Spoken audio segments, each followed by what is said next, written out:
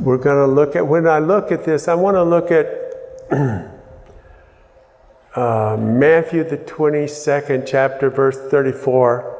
But don't put it up until I tell you there, Rakesh, okay?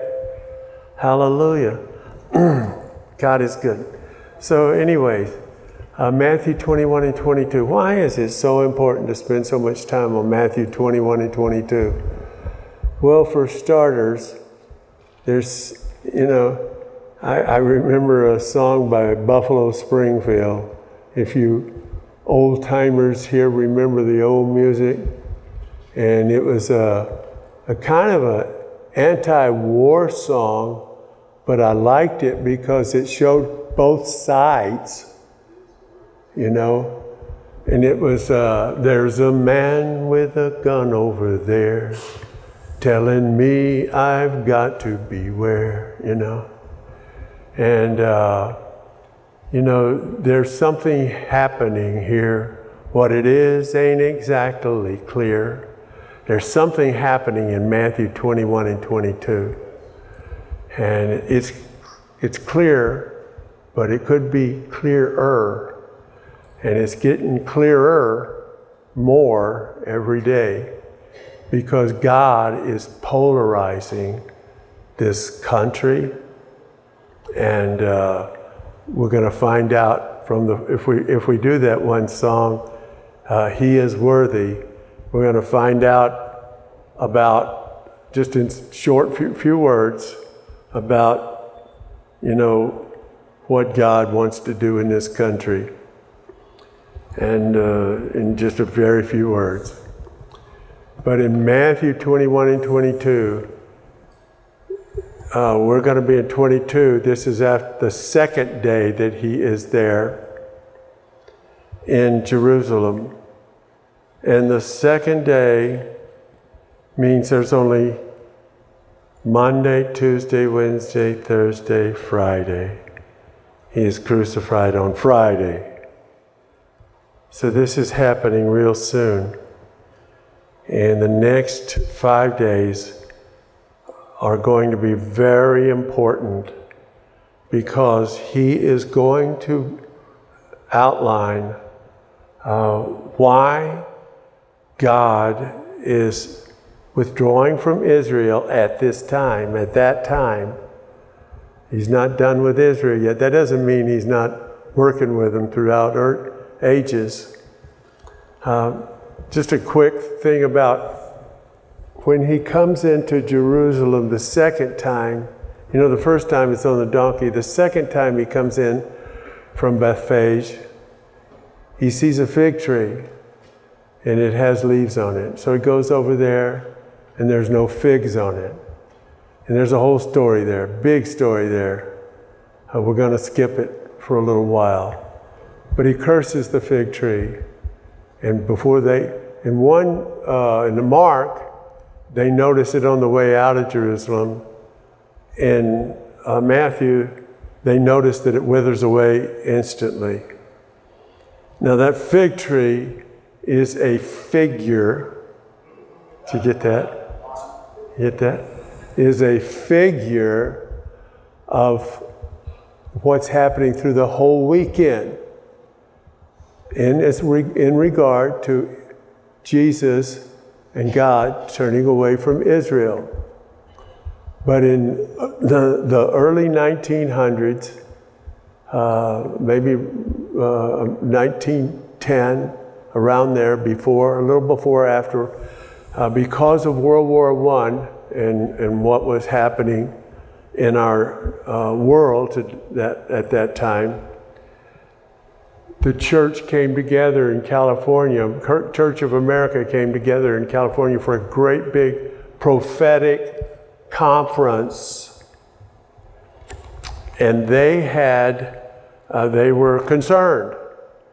And they were thinking, the Lord's return is imminent because of the upsetting things that were going on in the world. And so, at the conference, they had all agreed that the Lord's return is not yet. They don't know the day or the hour, but they agreed it's not time yet. Because later on in these 5 days, Jesus says, when the fig tree blossoms, you will see that the times of the end times have begun. Everybody follow me so far? And so they had decided that the fig tree that was going to blossom was the nation Israel had to become a nation again. This was like 40 years before it did. And they said, until the fig tree blossoms. So you see, the nation Israel in the Old Testament was referred to a fig tree. And Isaiah talks about the fig tree and not being fruitful. And so when he curses that fig tree, it's also a figure of the nation Israel. And then later on he says, when it blossoms. So in between time, God is preparing it to become a nation again. In Isaiah 64 it says, who has ever heard of such a thing? And this is one of the reasons that they said the fig tree has to blossom. He says, who has ever heard such a thing? A nation born in a day. And that happened in 1948. And that's what they were talking about, the nation Israel blossoming, or the fig tree blossoming. And so when he curses that fig tree, that is a signal that there's going to be a change.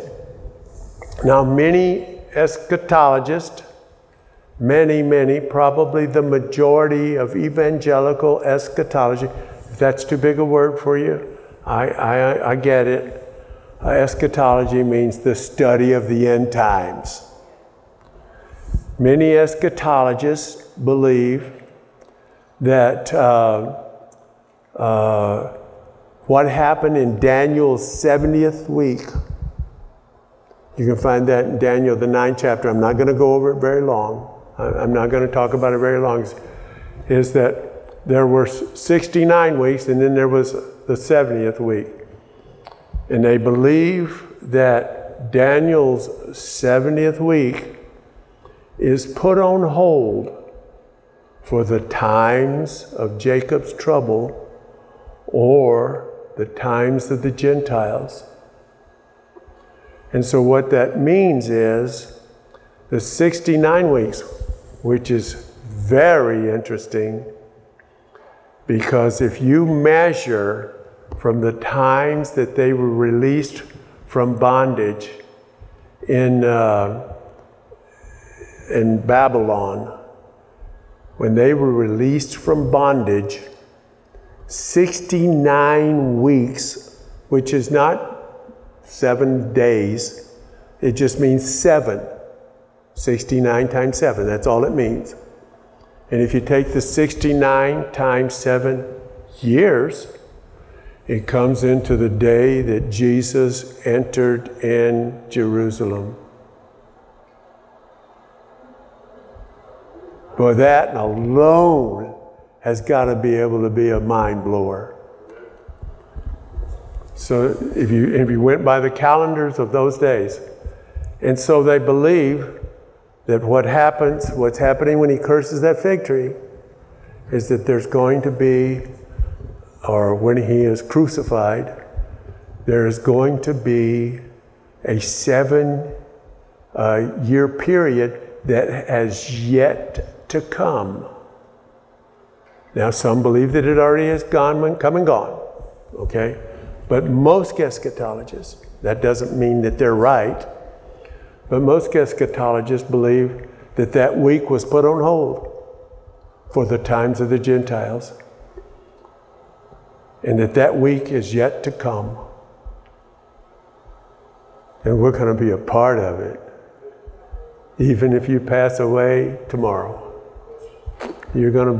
Jesus is going to come in the clouds, and we're going to be with him. So, when Jesus comes back for Israel, we're coming back with him. And we're going to say to that east gate that is at the corner of the temple that's going to be restored, open up your gates and be lifted up your doors, and the King of Glory shall come in. So, but that time right there, from that point on, when the fig tree is cursed, it's symbolic, a figure of Israel. And then what happens after that is very significant for us, because there is these themes that are in the next two chapters, Matthew 21 and 22. We're going to be looking at the last theme, not the last theme chronologically, but the last theme. And I'm going to tell you about the four themes in Matthew 21 and 22 is the transferal of authority, or the transition of authority through Jesus Christ and his crucifixion. And by the way, I always think of that verse. When I always think of that verse, I think of the verse in 1 Corinthians which says, the preaching of the cross, which is the death of Jesus Christ, the preaching of the cross to them that perish, foolish. But on us that are saved, it is the power of God unto salvation. And of course, we know that the gospel, the second part of the gospel, is the preaching of the cross. The second part is the preaching of the resurrection. And without a crucifixion, you can't really have a resurrection. So anyway, you get this transition of power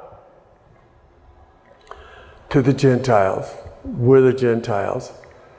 And then he starts giving these parables. Parable after parable. Jesus said in Matthew 13, the mysteries of the kingdom of God is revealed in the parables.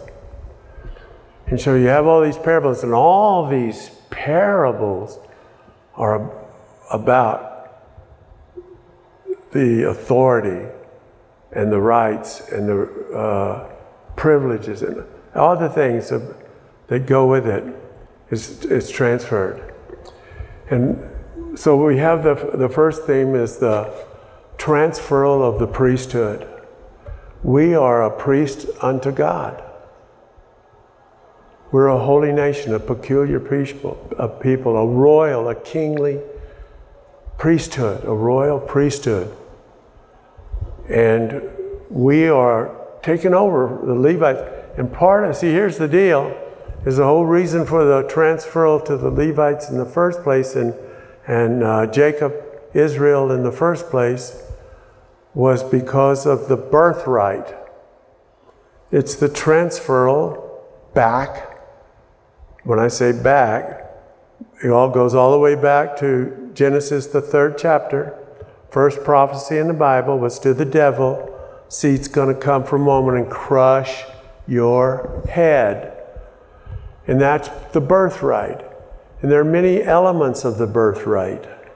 And one of them is the priesthood. And so we have become a kingdom of priests unto God. Now that priesthood ends when we go to heaven. And what is the priesthood? We are to be intercessors between God and man, and between the devil and man. I was talking about open my eyes that I may be a wondrous things out of thy law. Well, I always like that verse because in 2 Corinthians 10, it says, if our gospel is hid, it is hid from them that are lost, in whom the God of this world, God calls God, big G, calls little g, Satan, the God of this world. He calls Satan the God of this world. The God of this world blinds the minds of them that believe not. That's part of our intercession, is to, God, open the eyes. Open the eyes of their hearts, Lord. We intercede on their behalf, like Jeff Staples, as if we're the ones that are lost. You see? Open the eyes of their hearts. And so the God of this world has blinded the minds of them which believe not, lest the light of the glorious gospel of Christ should shine unto them. And that's what we should be praying for in this nation, that God would open the eyes of their hearts. And so it's the priesthood. Part of the element of the priesthood is the restoration of the tabernacle of David, where we are called back to worship God. There's a song we're going to sing, He is worthy. And then it says, is he worthy of honor and power and glory? Is he worthy of this? And the congregation's response is, He is. He is worthy. Oh, I can't wait to sing that song. I almost want to cut my sermon short just to hear it. So the tabernacle of grace, bringing us back to praise and worship of God. And then the third thing is that God has bringing us back to the part of the priesthood, part of the tabernacle, is to crush Satan's head. To crush his head. Well, let me reevaluate. Briefly, it's mentioned, and briefly means important. Doesn't mean unimportant. Briefly, Jesus refers to, and he refers to it in many other scriptures besides right here, the stone the builders rejected is become the headstone of the corner. And so that's the third thing, is the building of the body of Christ. Building of the temple of God. Rodney shared in the pastor's luncheon this week, we are built as a habitation of God through the Spirit, a holy temple in the Lord. You and I are not just here to restore the tabernacle of David. We are the tabernacle of David. And I'm going to tell you something. This may sound negative, because I mean it negatively. Well, no, you're not in the mood for any of that. So, okay. Romans 11:11 says we have been saved. Here's another purpose. We have been saved to provoke the Jews to jealousy. Well, we're on our way, but we got a ways to go. I think they're doing a much better job of it in Africa. They're doing an amazing job. You're hearing a charismatic, spirit-filled, Pentecostal, tongues-talking, God-walking church. And we make up 75% of the Christians today, because about 70% of those are in Africa. Provoke the Jews to jealousy. That can only be in one way, in our intimate relationship with our Heavenly Father. So that's really the third one. The fourth one is to step on Satan's head. Now this is the last thing that's mentioned. This is the last thing that Jesus mentions in chapter 22. And I'm going over it because we're not going to read it. But that sit here at my right hand until I make thy enemies thy footstool. That goes all the way back to the prophecy in Genesis 3. And we have been born again. We have been saved. One of the purposes of God, prothesis, put God forward. One of the purposes of God is all these things, these four things. Okay. Now I said there were four things. I'm going to talk about number 4, the fifth thing, which is, it's like the most important thing in this country is that 3-letter word, jobs. So anyway, I'm just going to point that out. What? 3-letter word, jobs. It's not a 3-letter word. This isn't 4 themes, this is 5. The fifth theme, the most important of all, this is what God created you for. Verse 34.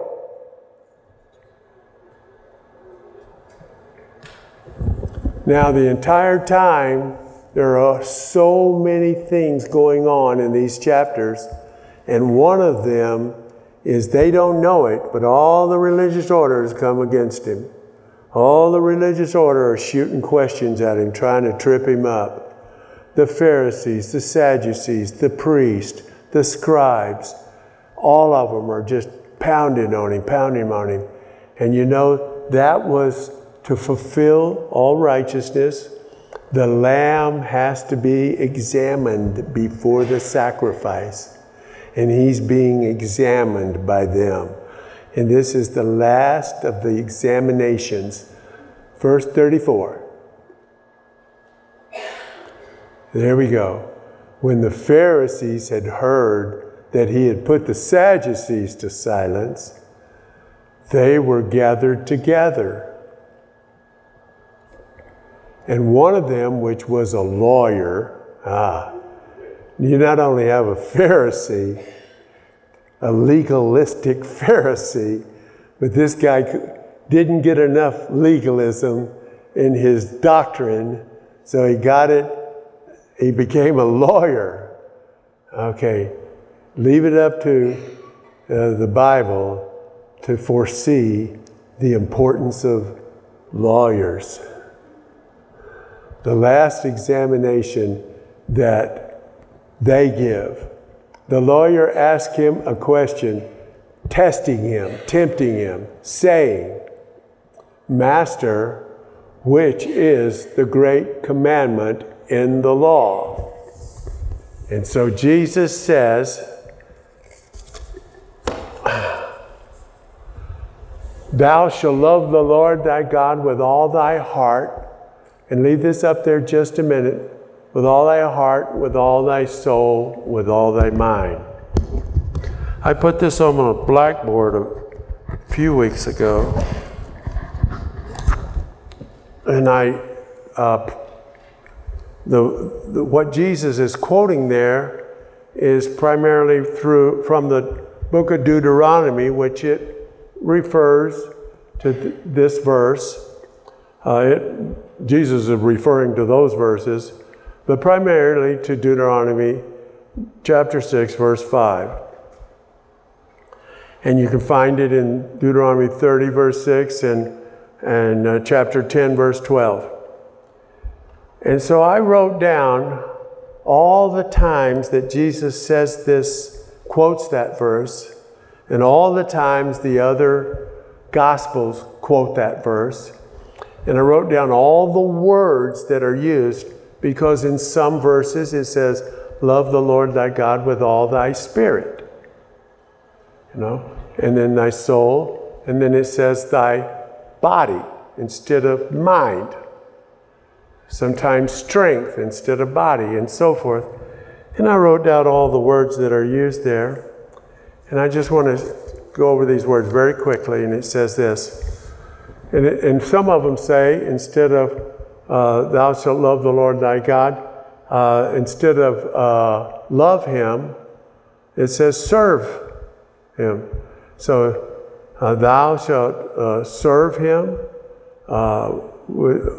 love him with your heart, soul, mind, body, spirit, strength, ability, force, emotions, thoughts, will, intentions, attentions, focus, desire. Pretty covers everything pretty well, doesn't it? Thou shalt love the Lord thy God with all, with everything you've got in your being. This is why Jesus died for us, and we're going to look at that, talk about that even more. But this is the purpose of God. This is why you were created, and this is why everything has happened in the Old Testament, is to bring us to the time when Jesus is crucified, and it is why Jesus died for us, so that we could love the Lord our God with everything that we have. Right? And then it says this, next verse. This is the first commandment, and the second is like, namely this, thou shalt love the Lord thy God with all thy, thou shalt love thy neighbor as thyself.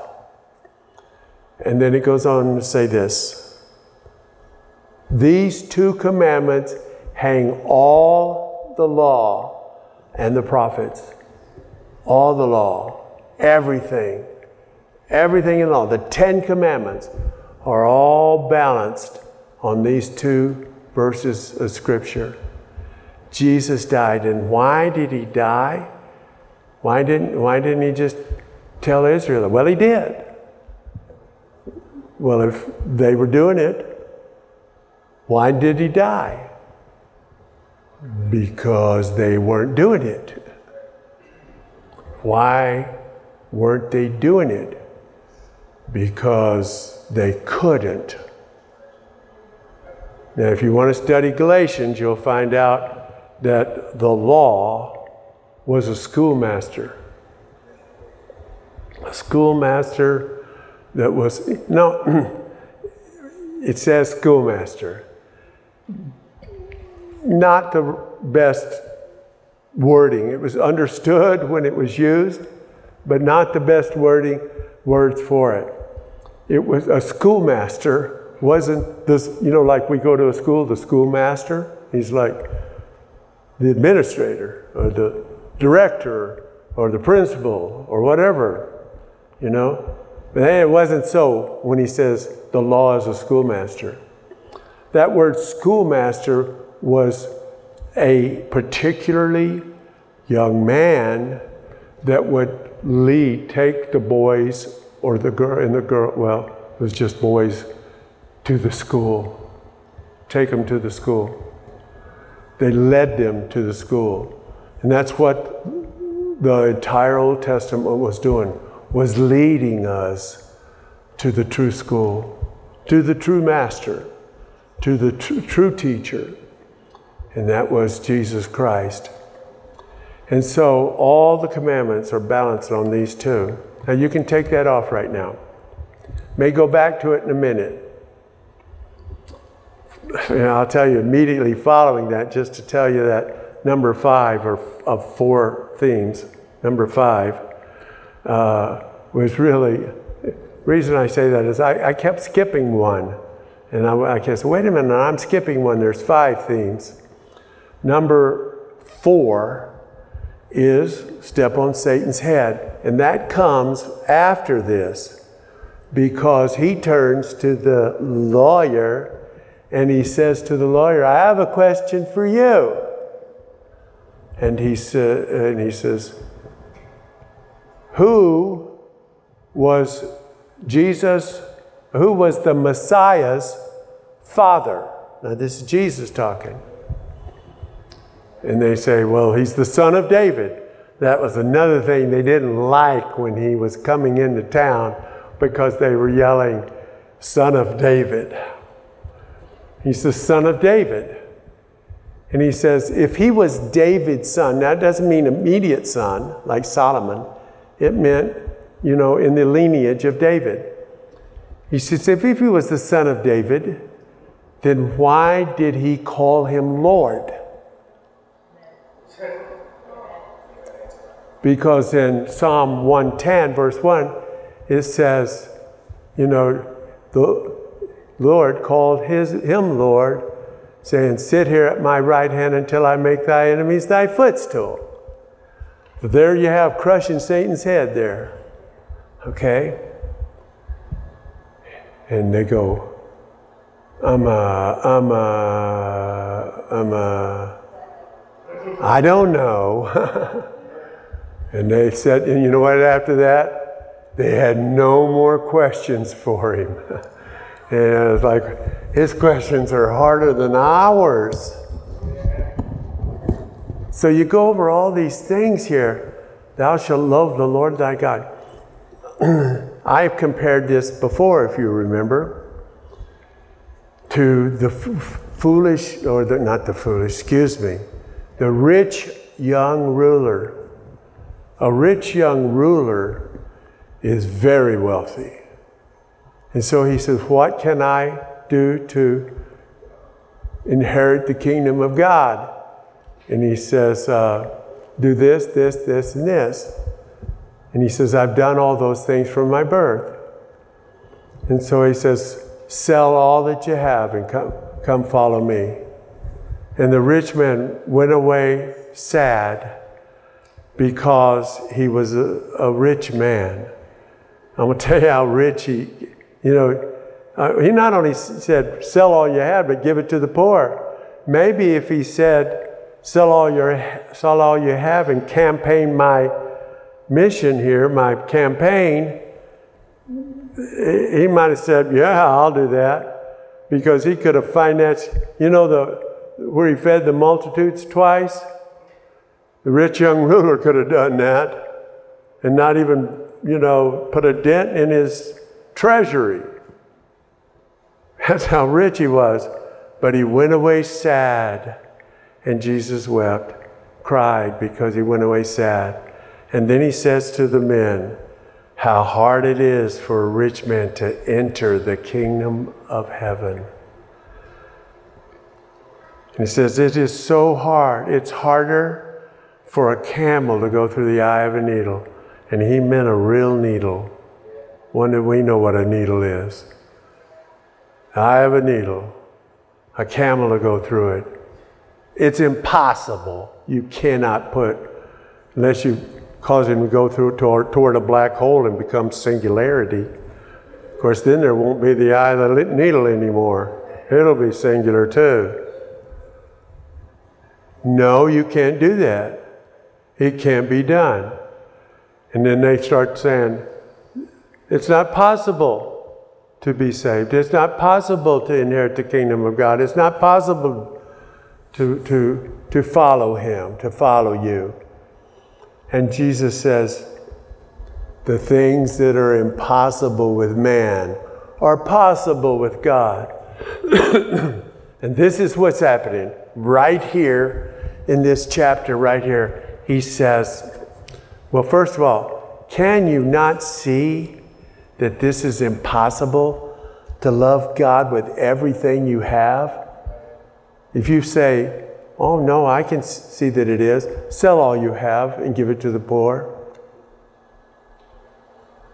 And that's nothing compared to this list.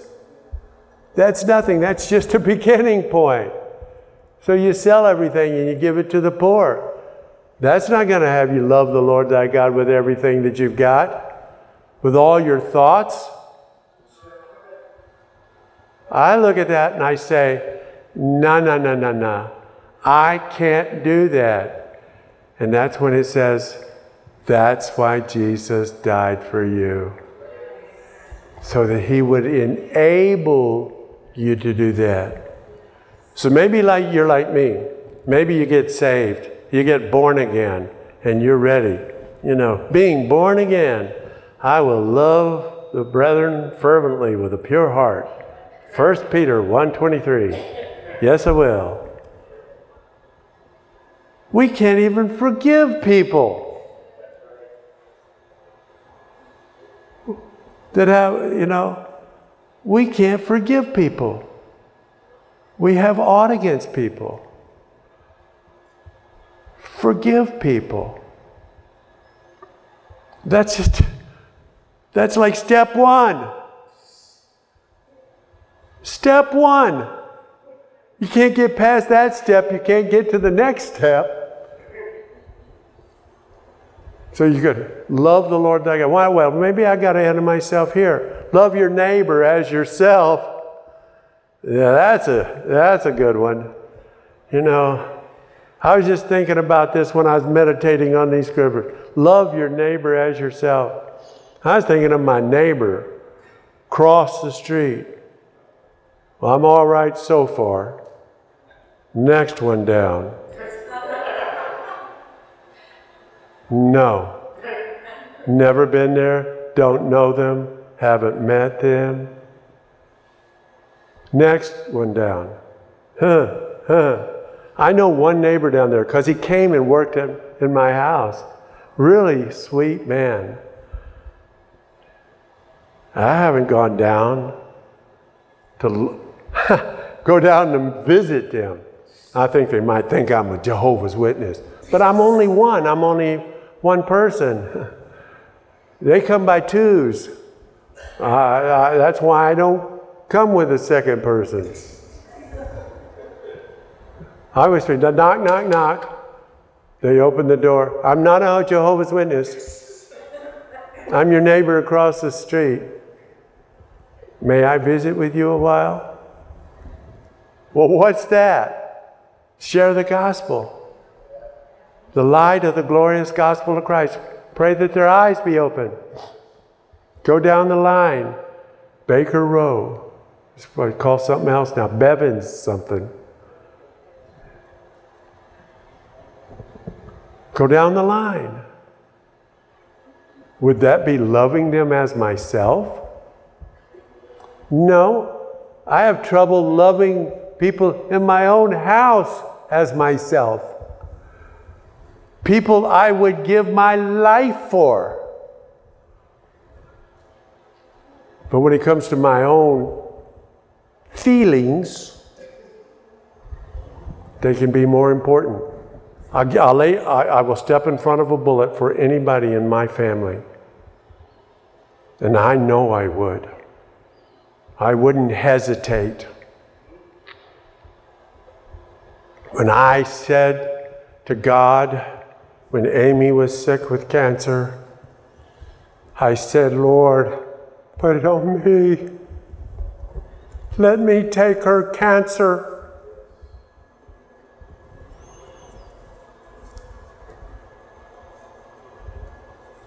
And then I said, I love her so much that I would do that. And I thought I heard the voice of the Lord speak in my ear, spiritually, not audibly. Me to you.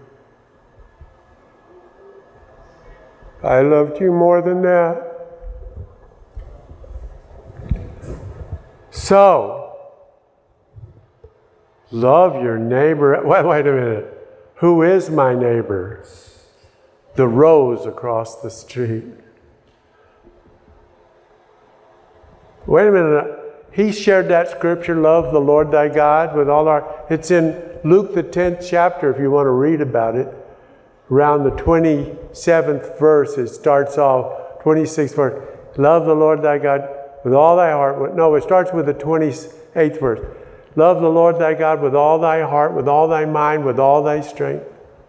And thy neighbor as thyself. And one guy tried to trip him up. It says to justify himself. Who is my neighbor? And like Jesus does most of the time, he answers him with a parable. And he gives the parable that we all know, the parable of the Good Samaritan. A man is on the road, and he is struck down by thieves and robbers, and they beat him and leave him unconscious on the side of the road. And they steal everything he has. And a priest comes by, and he sees him, and he passes on by. And a Levite comes by, and he sees him, and he passes on by. And a Samaritan. Why a Samaritan? I want to tell you, the Jews had nothing to do with the Samaritans. Nothing. When Jesus goes through Samaria, he didn't have to. Well, he had to, but he wouldn't have. The Jews usually go around. That's the woman at the well, the Samaritan woman.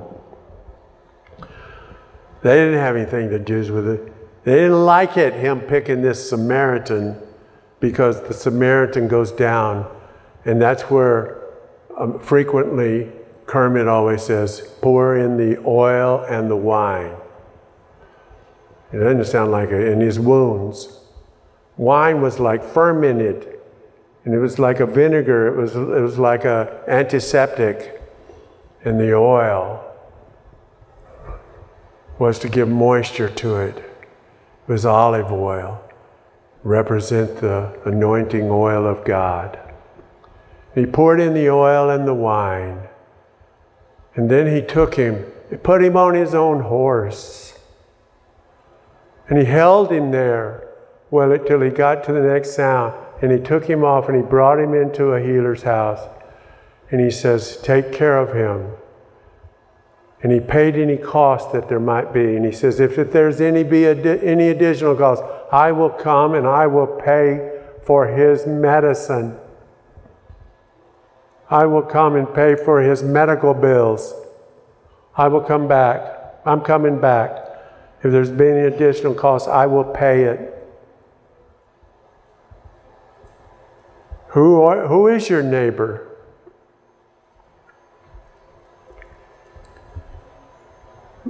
The rest of the world is our neighbor. Africa is our neighbor. Yes, the person across the street. The people in the hospital. I said Nancy Trebo. So, listen, Art is so hurting right now with his back. And I've been there with back pain where it's just, you can't think of anything else. So I want everybody to reach out to Art right here, right now. Oh, Heavenly Father, pour in the oil and the wine. Touch that back with your anointing oil. Touch that vertebrae, Heavenly Father. Touch those tendons and sinews and bones and everything that's there in that myelin sheath, where all the nerves are, that's crushing and pushing on, Lord. Relieve that pressure. We give you praise and worship and honor and glory and power for saving us, for loving us and watching over us and protecting us. But right now, we ask that you be touched with the feeling of this infirmity. As you said, I'm touched. You're our high priest that's touched with the feeling of our infirmities, and that we may find grace to help. And I pray for grace to help Art in this time of need. And we give you the glory and the praise and the honor. In Jesus' precious, in the name of the Lord Jesus Christ. Amen. Oh, Lord. Thank you, Lord. So I find that, like the rich young ruler, I find loving God with everything. And if that's not enough to convince you, loving your neighbor as yourself, I find that impossible. Well, I'm born again. I'm not of corruptible seed, but incorruptible. Now that I should stand on that. By the word of God, which lives and abides forever. Whereby are given unto me exceeding great and precious promises. That by these promises I'm a partaker of the divine nature of God. I'm a partaker of His divine nature. And it goes on to say in that same chapter that I should love one another with a pure heart fervently, being born again. I'm born again, so I am enabled. Christ has enabled me. We should look to those scriptures by faith. You know, Jesus, God is in the inconvenience. And I was telling you that, you know, Rodney made mention, Kermit made mention, Heather Morris is in the hospital. Jackie Schaefer is in that nursing home that's near Cooperstown. Norm Moran, Jackie, who did I say? Oh, thank you for getting me that one. Jackie Schaefer's live and well on planet Earth. No, she's okay. Jackie Turner. There's so many Jackies here. I'm just pleased I didn't say Jackie Yarbrough. That would have been a real gaffe. Jackie Turner's in the nursing home. Norm Moran is in the nursing home behind Fox. Lance Redenberg, he's in room 206. Norm Moran is room 115. And Nancy Taribo's in Bassett. And she's ridden with cancer. If you don't know who she is, she's the one that has the raspy voice. I remember the first time she was in church, very annoyed. I didn't, you know, that's not letting things be done decently and in order. And then I heard a sermon about, but it starts off like, the verse starts off with, let all things be done. And I'm talking about, I started thinking, I bet that's decently in order to God. You know, she's been asked to not come back to some churches because of her voice and her, you know, outward sounds. She needs love. So she's in Bassett. And I wish I had 100 of them in here. 100 Jackie Schaefer's in here. I'm going on. Last thing. I believe, now there are differences of opinions about this. Some believe that the entire 7th chapter of Romans, Paul was writing about pre-Jesus, pre-salvation. I used to believe that. I don't anymore because I found out that I identified with it too much now. And it says, you know, the things I wanted to do, I do. I know that, see, that isn't pre-salvation for me, because pre-salvation for me is I did what I wanted to do. All we like sheep have gone astray. Everyone has gone his own way. I did what I wanted to do. I did try to quit, and smoking cigarettes. It's very easy to quit smoking cigarettes. I did it hundreds of times. Never lasted past noon, and I usually didn't get up till then. So I smoked. But yeah, in that regard, the thing I wanted to do, I didn't do. The thing I wanted to stop doing, I didn't. But Paul says, a whole chapter Dealing with the things I want to do, I don't. He's talking about wanting to do things for God.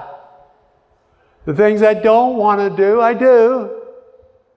Oh, wretched man that I'm getting right at the end of the chapter. Oh, wretched man that I am. I thank God through Jesus Christ. There is now no condemnation to them that are in Christ Jesus. And he gives us Romans 8. In Romans 8, there's the answer. Jesus died so that we could love God with all our heart, mind, body, soul, and spirit. Wow. We can. All right. What's the difference? Jesus died for me. Romans 6, you can see it very clearly. I'm crucified with Christ. Nevertheless, I live, yet not God, but Christ lives in me. In the life that I now live in the flesh. No, that's another gap. That's Galatians 2:20. Romans 6 says, my old man is crucified with Christ, that the body of sin might be destroyed, that henceforth I should not serve sin. Verse 11, reckon ye yourselves dead indeed unto sin. So there's that. But then there's Romans 7. And then there's Romans 8. What's the difference? What happens is you get born again.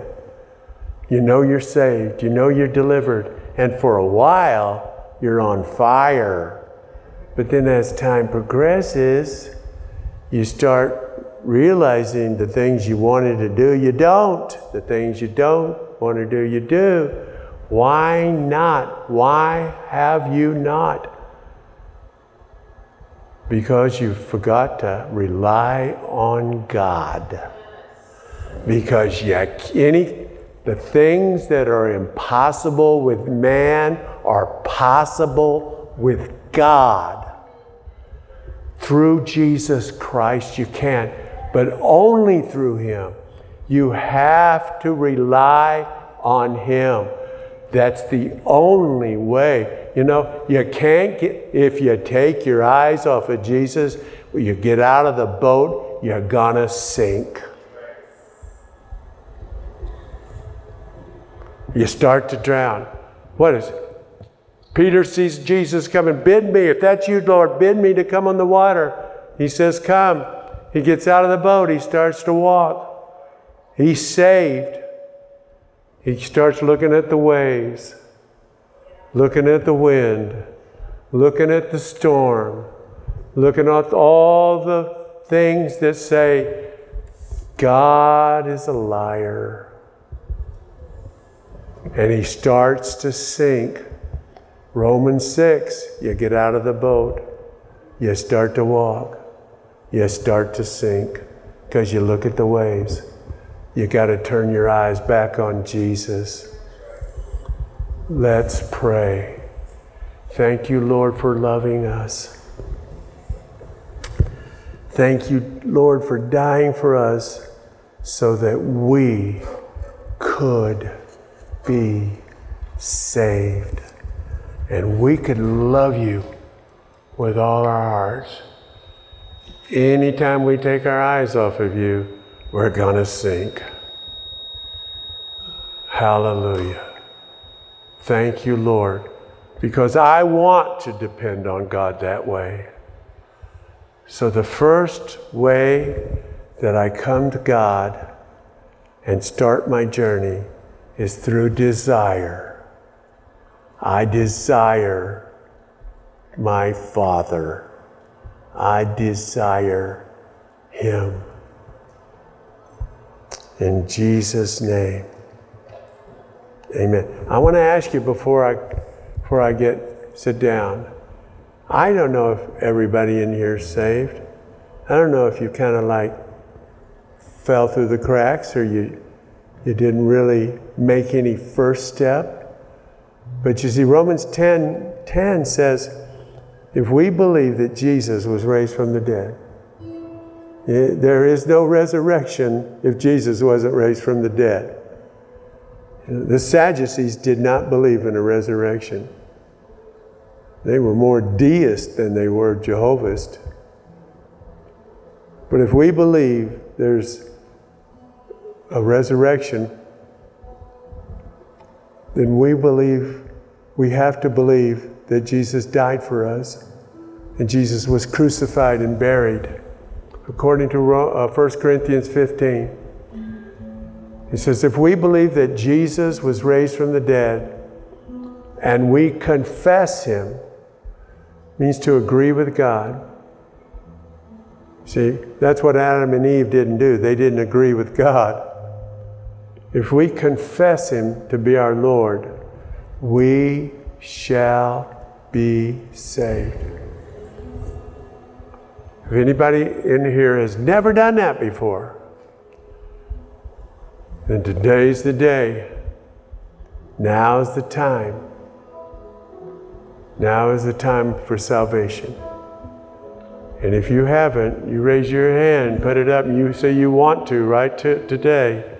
I'll pray with you, we'll all pray with you, and you, Christ, can you become your Lord and your Savior.